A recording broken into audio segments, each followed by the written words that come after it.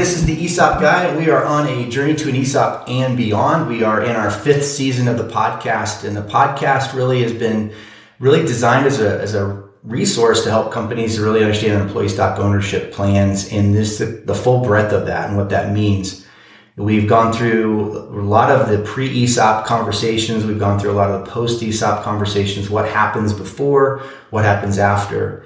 Today, we have the opportunity to interview the CEO of EOS, and his name is Mark O'Donnell. And with that, Mark, thank you so much for joining us today. We really appreciate the time that you're spending here with us.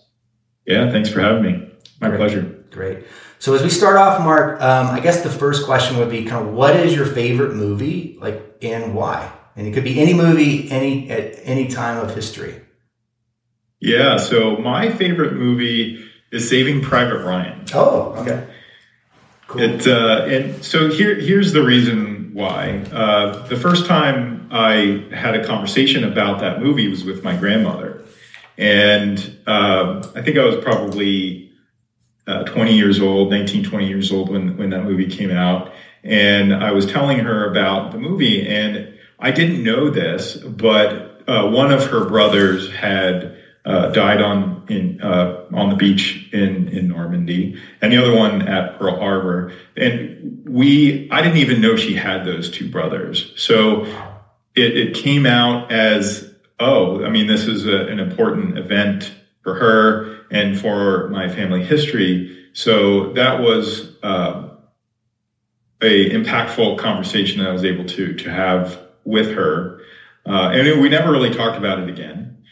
And the second reason is you have this group of people doing seemingly impossible things. I mean, that opening scene is like, how in the world could anyone survive that? Sure. Yeah. And it just shows the power of team, the power of a common mission. And if you have those things, you can do pretty much anything. I love that. I think that makes tons of sense. I remember watching it for the first time, and it's like that, like you said, the opening scene is just so gripping, and you're like, you're probably going to get shot, right? And I think for people in our maybe age group that we didn't have to go to war, but I think one of the things I like about that movie too is that it shows people the cost of our freedom and what people have done in our country to give their lives up for our freedom and go to places that are just unbelievable. And of course it's just very well made too, right? So from a historical perspective. So, well, thanks so much for joining us. I think that a good place for us to start, because I think there are some people that understand what EOS is, and there's definitely some people that don't, or maybe they're in the middle of thinking about EOS as a possible solution to kind of help build some strengthen the value, and there's specific ways EOS does that. Can you give us kind of if somebody's brand new to EOS, how would you describe what EOS is? Yeah. So I'm going to start with the kind of the basic of the first principles of EOS. And that is a system for managing human energy, to get all the people in your organization rowing in the same direction towards a common goal. Probably part of the reason why Saving Private Ryan is one of my favorite movies. Yep. And so EOS is a complete system. It helps you do three things we call vision, traction, and healthy. So vision is getting the leadership team, starting with the leadership team, 100% on the same page with the vision, where they're going and how they're going to get there. Traction is all about creating discipline and accountability to execute on every aspect of that vision. And finally, healthy is creating really healthy, cohesive, and functional leadership teams first. Because as goes the leadership team, so goes the rest of the organization. And we just get to the point where if you got 50, you got 100, you got 200 people in your business, where 50 out of 50, they're seeing the same thing, they're wanting the same thing, they're just crushing it, they're masters of execution, making that vision a reality, and they're moving forward as a really healthy, cohesive, fun-loving team, just providing that value to the world and to themselves. Mm-hmm. I think it's a great definition. I think that one of the things that companies struggle with, let me back up. Like when I first came to EOS, I was the CEO of our firm. And we were in this CEO roundtable meeting every month, and we all decided to use EOS. Like that became like our communication, how we're going to actually communicate and be accountable to one another as CEOs. And what I saw in my own company and what I saw in these other companies is just the struggle to communicate what actually the CEO wants to accomplish.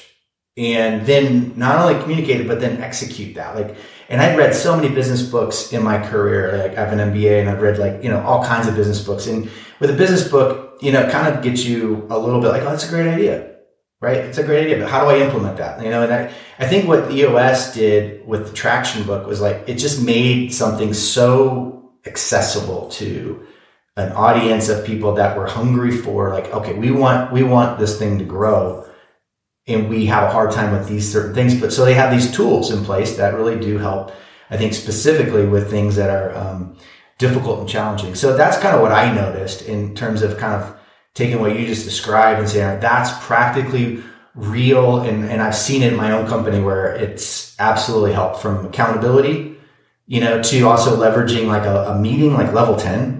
And I remember watching Gino Wickham for the first time on YouTube, and he's like doing this thing, and I'm like, oh wow, that makes sense. And I remember introducing that to my team, and they're like, what? A 90-minute meeting? Are you kidding me? We're so sounds busy. Like torture. Yeah, we're so busy already. Talk a bit about the tools for EOS and the challenges to implement those, because I think that was kind of something we struggled with as well.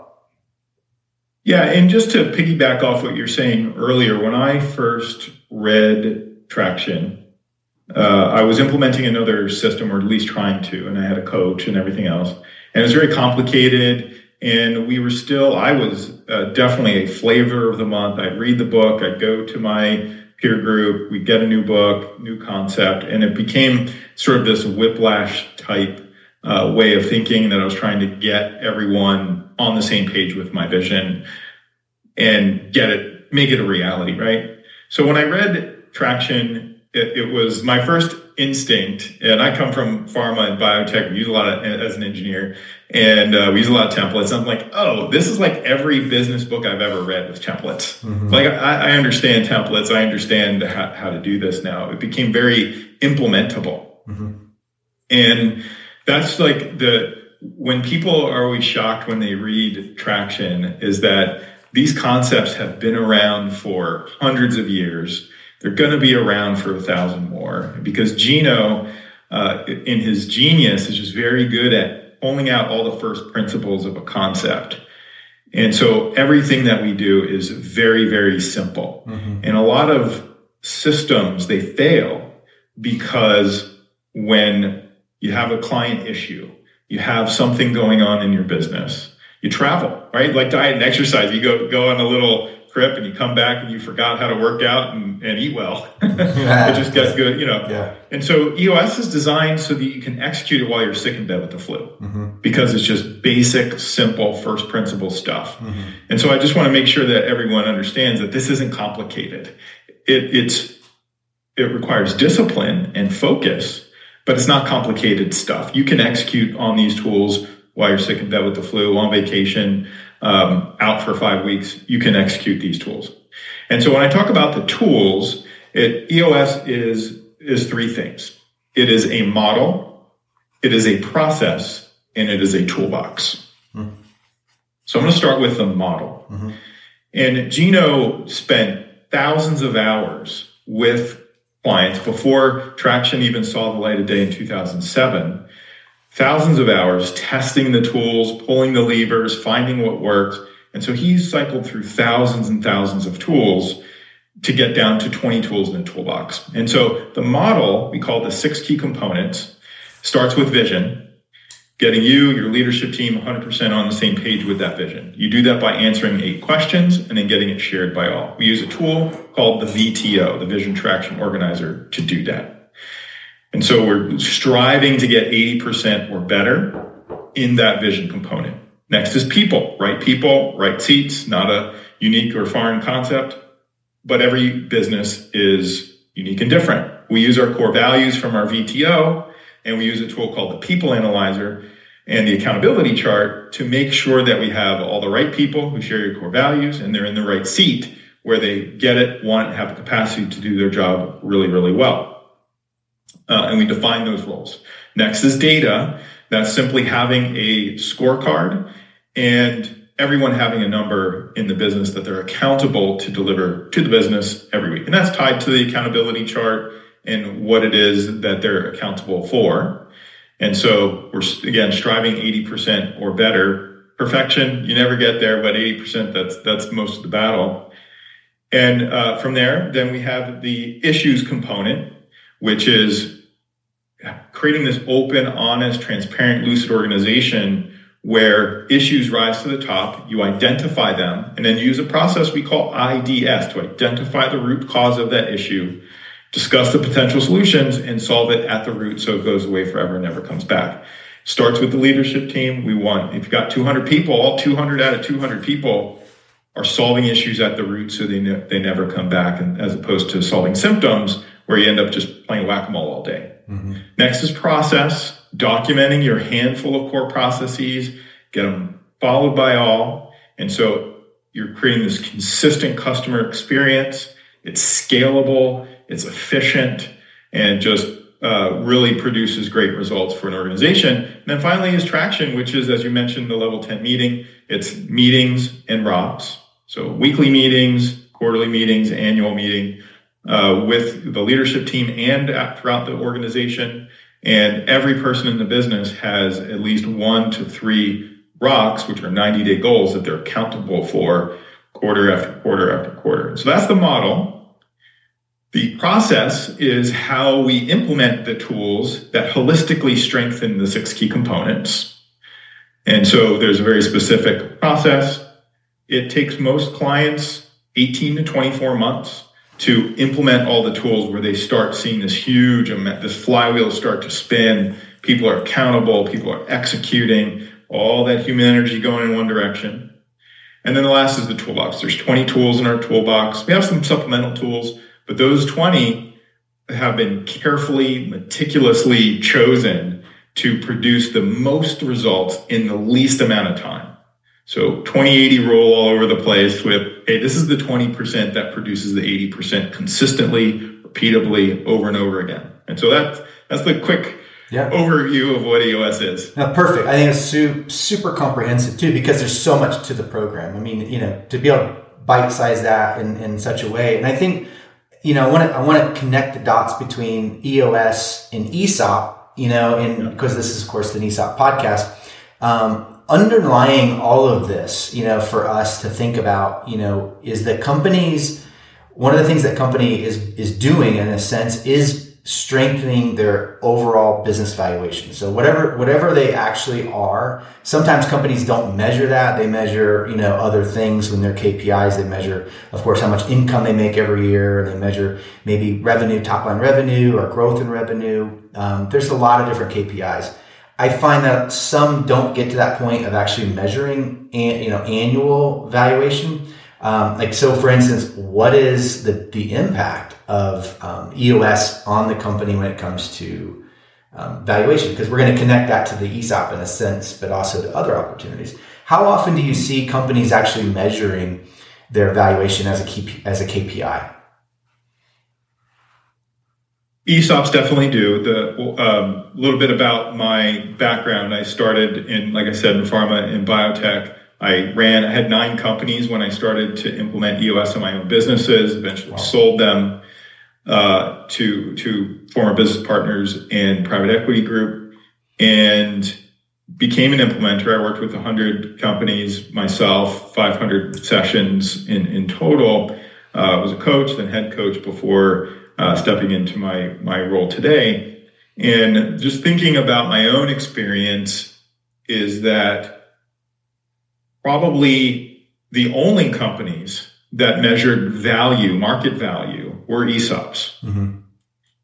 I can't think of a single company that I worked with. Well, they would mention that, hey, we want to hit a certain value, we want to exit. And certainly plenty of the companies that I worked with did exit. And a few of them started EOS for the purpose of they didn't like their offer, and we needed to increase the value. Two come to mind. One was a company that it was a physical therapy business. They had an offer, and it was almost half of what it is that they wanted. Mm-hmm. And so the person who made the offer, the equity group that made the offer, just said, hey, look, if you have some consistent processes in place, if you have people that can run this business, and instead of it being so reliant upon, in this case, the doctors that were the founders, the owners, we're going to offer you more. So they started out at 6 times. They ended up selling at 13 times. Wow. In just 9 months. Wow. Just huge difference, because they really just focused in on strengthening those 6 key components. The 2 biggest for them was that people component, right people, right seats, having a hiring mechanism that can consistently bring people in, lowered turnover. They were able to delegate and elevate their way out of actually 2, there's 4 partners, 2 of them didn't see patients any longer. The rest just actually gave up all the business stuff and only wanted to see patients. And so that worked out very well for them, both personally, along with the value. And in that process piece, they didn't have a clear, consistent way to bring in new business to the organization. They didn't have clear processes. Basically, every patient that came in was like the first patient they ever saw ever. Yeah, totally. Yeah. And so they had to create that consistent, cohesive customer experience that drove business, served them well, actually got collected payment, because that was an issue too. Yep, yeah. And so they did that in 9 months. They just focused down and took off. And they were not an ESOP.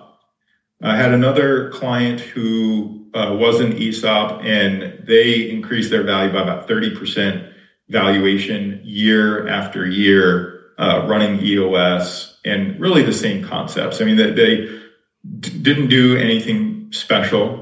They got rid of bad businesses because they used, one of the tools we use is a core focus, which is your purpose and your niche, and use that as a filtering mechanism for new businesses that they were trying out that didn't work. They got rid of the bad businesses. They got rid of the customers that were not inside of their marketing strategy. We call that the dirty dozen.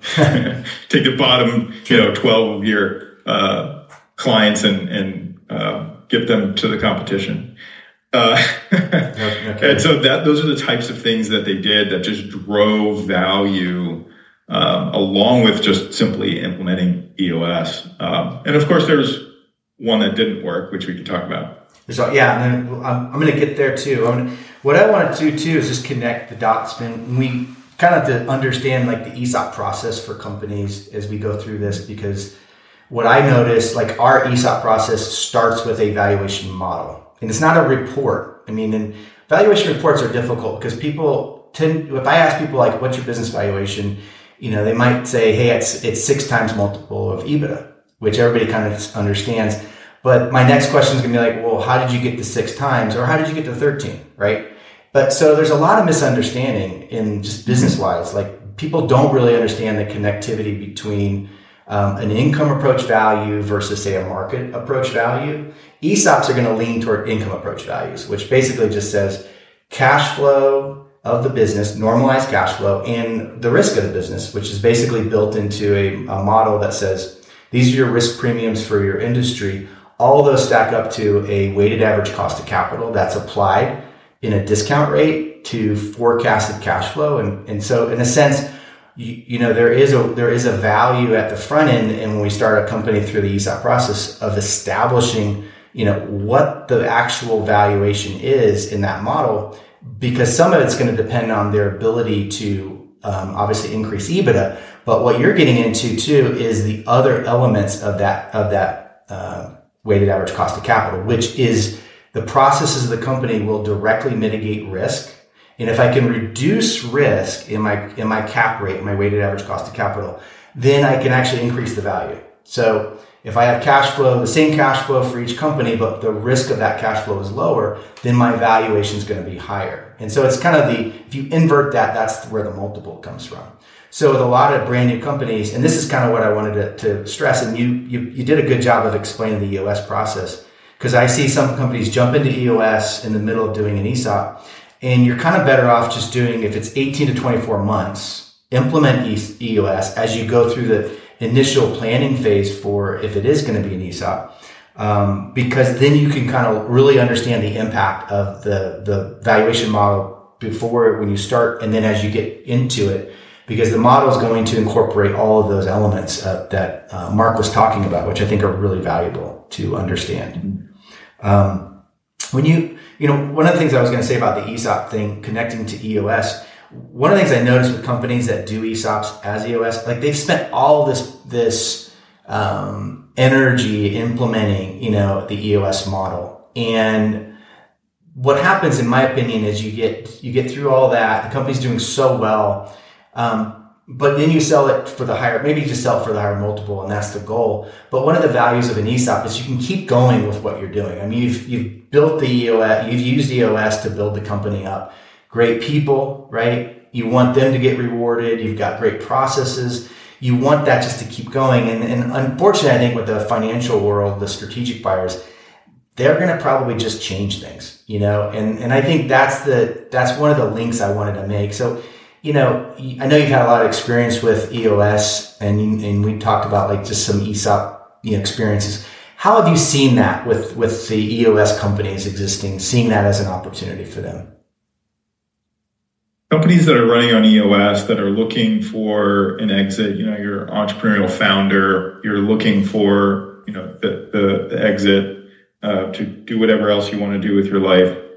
One of the things that we see happening quite often is you've used the tools, you've used your core values to hire, fire, review, reward, recognize all your people. And so you've built this culture, and you've built it intentionally. You love it. You love all the people in it.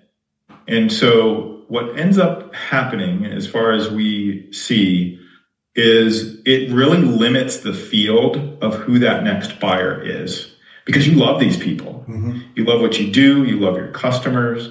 And the idea that you're going to hand it off to a strategic who's probably going to come in and blow it up is not very attractive. No. Then you say, okay, well, what about a financial buyer?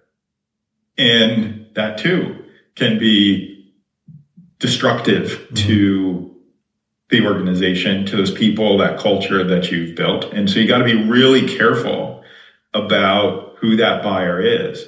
And what we see is that because of all that, the idea of an ESOP becomes more and more and more attractive, because it's a little bit like cake and eat it too. I can get the exit that I want or maybe need, and I can protect these people forever. Mm-hmm. Yeah. And it just becomes just a really great marriage. And we could be tax free. Like one of the things I love about doing ESOP, I mean, we don't pay any taxes. And so all that capital gets created to pay debt off, and then we can accumulate that to reinvest into more whether it's acquisitions or whatever, and grow the reward for everybody else down the road. So it's, and those things are super compelling. And most of the time, I think the main barrier for ESOPs is people just don't understand them enough. And that's kind of the mission here with the podcast, is just to be able to connect the dots. And I would tell you, it's not for everybody. I know that. There are people, and there's nothing wrong with trying to get the highest multiple. It's your company. It's like your house or your car or whatever. It's yours. But at the same time, if you do, and you do build these systems with these people, they're almost like your family. And you just want them to have the best possible life that they can have, and protect the legacy of the core values and the culture and the mission, even related to your customers. Like what you've delivered to your customers, you don't want to see that change, because most companies that really succeed care greatly about their customer and the perception that their customers have. So that's why I think ESOP is such a more holistic approach to doing a lot of things, like with exit and succession and growth and those kind of things. Yeah, I think it's just a great option. Obviously, there's other ways to give equity to people, but our purpose here, speaking of our core focus here at EOS Worldwide, is to help entrepreneurs live their EOS life. And we say helping entrepreneurs because typically that's kind of where it starts. Then it goes to the integrator, if you have one, hopefully you do, then the leadership team, and then every single person throughout that business. And so I'm clear, EOS Life is 5 things. It is doing what you love with people you love, making a huge difference, making an impact in the world, putting a dent in the universe, being compensated appropriately, and having time to pursue other passions. Those 5 things, that's what we're here to do, to help entrepreneurs do that so they can help their people do the same. And I think an ESOP is just a great way as a platform to help people in your business live their EOS life. I love that. I mean, actually, that speaks so heavily to the people that I've helped do ESOPs. Like, that's exactly when we get into the whole process, we close the deal, and then after the deal's done, they are experiencing something that, I mean, I think for some of them, it's like they don't even know what to do after they sell the company. I mean, you obviously have like this EOS role in life, which is great, but they don't know what to do. And they're like, oh my gosh, I'm not going to go to the office anymore. Or they don't necessarily want the ownership anymore, but they don't know what they're going to do with their time. And, they have all these 30 years of experience that just goes where, right? And so it's really a beautiful thing to connect that in the flexibility of an ESOP, because they could just, keep energizing from a different perspective or different role. So I love that. One of the things I love about EOS, and it's kind of the first time ever I really thought and understood this, is the role between visionary and the integrator. And, and you can see this with small, closely held companies where you have this just brilliant strategic person who can see the future and know like that, but they're not great at like getting it all done, right? Because they have just a tremendous amount of ideas, but then they finally find that person that can do it. But what EOS does is communicates like that's really a good role.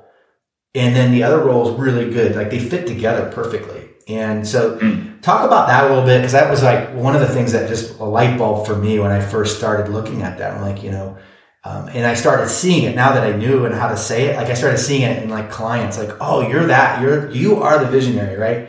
That's just like a light bulb. So talk about that a little bit, because I think that's one of the main things I've seen about EOS. Sure. So that it's been part of our system forever. It was written about in Traction. And just to give you a little bit of history of how this happened, I think it's 1964, might be 1969, Harvard Business Review introduced this role of integrator. It's the first time that we can find that it's ever been talked about. And oddly enough, Gino never read that article. He didn't think about it. It's just so happened that he heard it from Michael Gerber of E-Myth on an audio cassette. And he's like, it described this integrator as the person who is keeping the trains running on time. They're harmoniously orchestrating the ins and outs of the business. They're the glue that holds everybody together, keeps it all moving in a consistent way. And he realized that he was the integrator. So he was working for his dad, or with his dad, Floyd, in real estate sales training business. And he was the integrator. His dad was the visionary. He was the integrator. And that's sort of how he started cobbling together these tools. And so fast forward, he writes Traction, and he starts seeing this pattern over and over and over again. And just like on this podcast, you introduced me as the CEO of EOS Worldwide, and I am. However, that's my outside title. My inside title is visionary, and I have my wonderful integrator, Kelly Knight, who is my puzzle piece. Mm-hmm. And, Gino talks about, and so do I, which is a visionary is really not a CEO. As like the Fortune 500, because they're doing both roles really. Yeah. They're managing the leadership team. They're, very disciplined typically. And even, people out in the world, you think about like Elon Musk as an example. Mm-hmm. He's really a visionary. He's not a CEO, even though he has the title. He has at SpaceX, he has Glenn Stromwell, and he has that number 2 person in the businesses that he runs that, keep the trains rolling. Henry Ford had cousins, I believe it was. You have Ray Kroc, Donald's. There's always these 1 and 2s. Steve Jobs and Steve Wozniak. You go throughout history and you see these VI duos, visionary integrator duos, where you have the visionary, strategic, head in the clouds type person, and then you have the very nuts and bolts, get it done, execute it type person. And so what we're teaching the world is that it takes 2. Mm-hmm. It takes that visionary, typically the founder. They got to find their puzzle piece. They got to find their integrator who is going to manage. Visionaries are usually great leaders, not particularly great managers with all the little details. They need that number 2 to make it up, make it real, and then the leadership teams make it reoccur over and over again. And so that it is unique to us, and it's really just an acknowledgement that most founders, most entrepreneurs are visionaries. They're not integrators, and hence they're not really CEOs, even though that's what we put on LinkedIn. Yeah. What's valuable about that for people that finally realize that, because I think there's a struggle kind of in the beginning where they don't really know how to even put that to words, is one of the things we do in the journey to an ESOP process is like trying to identify the succession plan. Like, what is it? And this, I think, is one of the most important dynamics of a succession plan. I mean, we start getting down into the ranks. I mean, of course, that's going to be important, but delineating between the visionary and the integrator. And it may be that you have, like, most of the time you have a very good visionary because they wouldn't have gotten nowhere, but they don't have the integrator. And it's either like, let's succession plan, like let's bring somebody up that can, or let's go out and recruit them. And if you have those 2 pieces in place, there's a very natural transition to ESOP that can maximize the value, because I don't necessarily even need the visionary, in the weeds anymore, right? They can be in an ESOP. They'll be on the board of directors. Like, an ESOP is governed by a board of directors.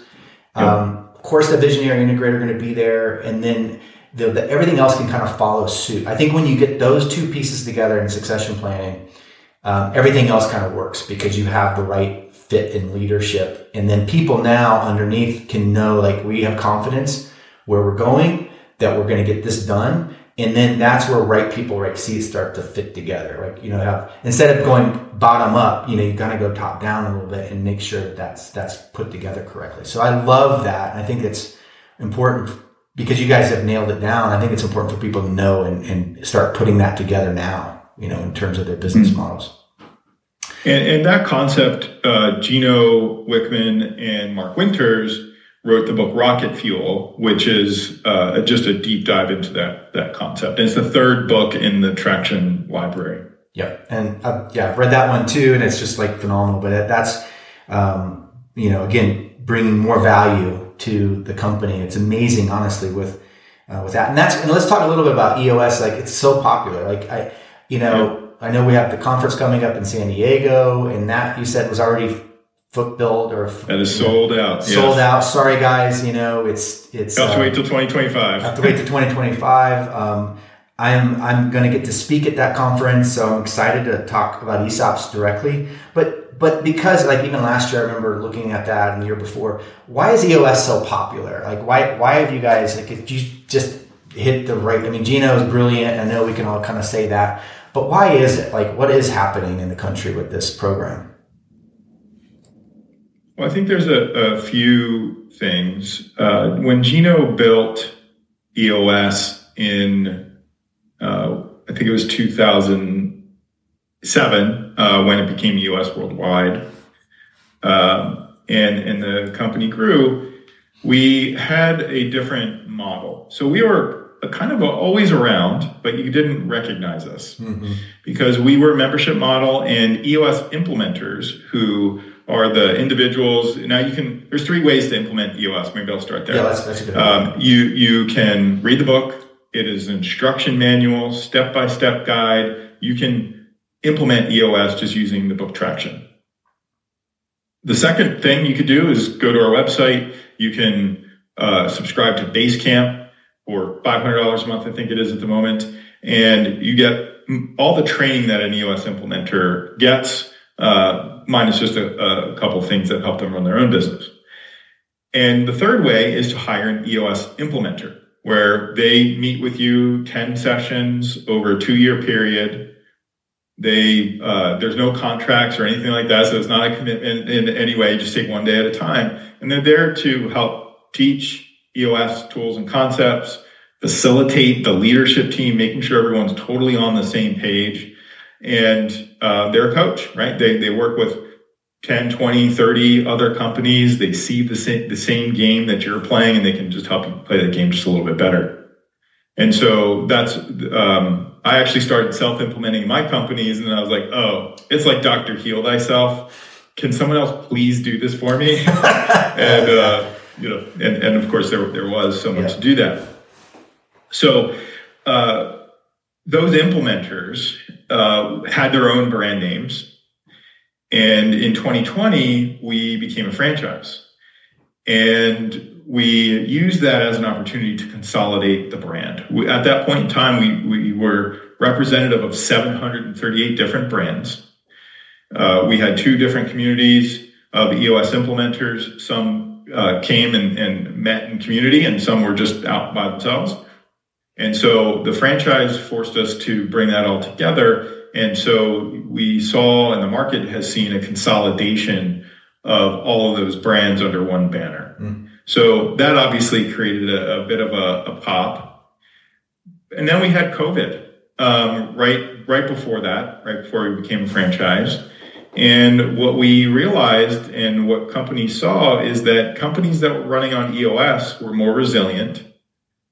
They survived at a higher rate. They grew in the face of adversity because they kind of realized that they've been training resilience this entire time.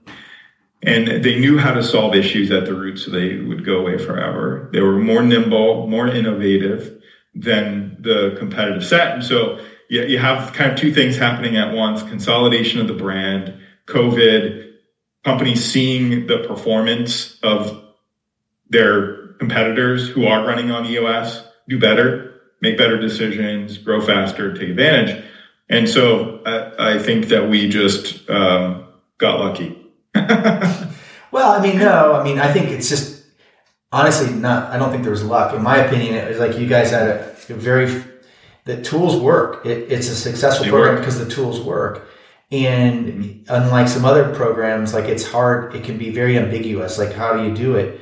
And I think everybody's got, if they're an EOS company like we are, everybody's got their own story. Like, we started self-implementing, but then we hired an implementer, or we kind of did a hybrid or whatever. So I think it works. And I think word of mouth is like, look, this is, business people talk to each other. Like, this works for us, and they're going golfing and they're telling their friends, like, this is actually such a phenomenal program. And I think just going back to like the future of EOS is just like, this is helping so many companies get from mediocrity, in a sense, like they can't figure out what to do, to the next level, right? And that creates more opportunities for, key people and employees and all that. So it's really done a great thing for our economy. Philosophically, I've always fundamentally believed that, middle market companies, smaller companies, they're the innovators. Like, they're the ones that come in, and I'm not being like corporate America is terrible, but when you think about what a middle market company does, is they put something into the marketplace that is creative and unique. And if they're going to be rewarded by being, niche, right? Really kind of supporting something. And, what happens is they get gobbled up, and then it gets kind of like built into a bureaucracy. And that's one of the reasons I'm an ESOP advisor, because I feel like that is what we want to protect. Like, in EOS is only kind of what it's done is it given a tool for these companies to move up to the next level. And whether, I'm not always talking about people's exit plans. I mean, we do a lot of partial ESOPs. So how do you take what they built, monetize some of the value? So, owners have like 90% of their net worth stuck in the business, right? How do you monetize some of that, keep it moving, use the tax breaks? So that combination of an ESOP and EOS, in my vision, is like, that's just a phenomenal combination, because now I can give everybody in the company a stake in the value. And if everybody has this ownership thinking and a stake in the value, then they're only going to more embrace the ideas behind, the core values, the mission, and then really get connected down into beyond salary, right? Because that's, limited. So those are kind of things as I think about like the connectivity between the two. And I do believe EOS has a great future in that. Of course, where you guys are now, and I think it's only going to become more and more as time goes on. Yeah, we hope so. We have 800 EOS implementers as we sit here today. We're working with over 24,000 companies, and about 10 times that are using our tools in some way. And so, there's just a tremendous amount of adoption. And we are really just passionate about helping those entrepreneurs, again, live their EOS life. And you mentioned entrepreneurs being sort of the lifeblood behind the global economy, which I think is exactly right. And we talk a lot about abundance versus scarcity. Mm-hmm. And innovation and human ingenuity and creativity is what grows the pie, right? I mean, any problem that occurs, an entrepreneur, given freedom and time, mm-hmm. doesn't even really need that much capital, if any, will use their creativity to solve those problems at scale. And so we really need to continue to just support entrepreneurs, all that creativity. That's what creates all abundance in the world. And you're right in that when it gets sucked up into a big, huge corporation that's bureaucratic, or whatever that might be, all that creativity becomes stifled, and there's too many restrictions on that. There's no freedom to move and to operate and to really let your unique capabilities and genetic encoding and all the things that you've been endowed with at birth come to life, and you have to be free to do it. And so that's a good portion of what we're trying to do with EOS, is to unlock that abundance in the world and get people out of thinking in the scarcity mindset where they're trying to gather up all the resources for themselves because instead of focusing on creating new resources. Yep. Yeah. And that's the stuff, like some people get super fearful, like with AI or new technology, just like they did 20 years ago with computers and stuff. So those are huge opportunities, but I think that the ones that capitalize on those the most are going to be these small, clever, innovative companies that can incorporate and apply, the new technologies and the talent level. And I think a lot of the new people that come into the workforce, they are looking for something a little bit more than, clock in, clock out, and, having this career. They want to be part of something. And that's where I feel like that these two pieces fit together for EOS and ESOP. And we are transferring wealth, in abundance into the middle class, and for people that are willing to be full-time committed to the company, they're going to get rewarded in those scheme of things. So we do transfer that wealth into the marketplace. And like I said, the IRS gives us this tax break, being a tax-free company. So all of that is just, to me, is phenomenal. So we're pretty much almost completely out of time, but because I could talk to you honestly all day about this. Anything kind of final wisdom for people, whether they're, hey, I'm not EOS yet, or I'm thinking about EOS, or anything else that you've seen that might be helpful for people to be thinking about?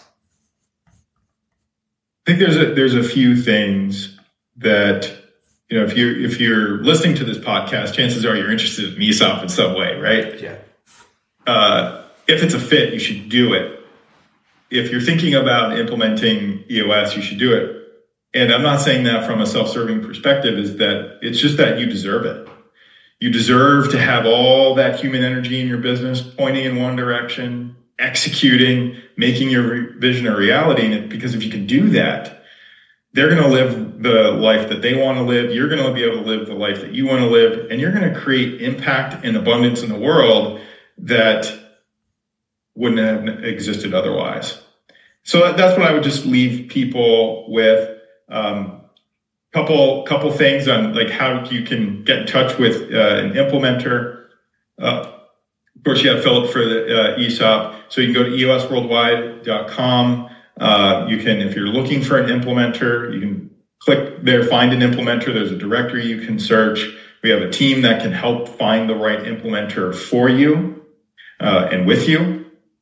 And also with that, every implementer because they've been hand selected to share core values, they're help first people. And so the first is a 90-minute meeting, which you can just sit with your leadership team. They're going to go through a 90-minute meeting. It's completely and utterly free. It's a help first way. It's a little bit of a workshop.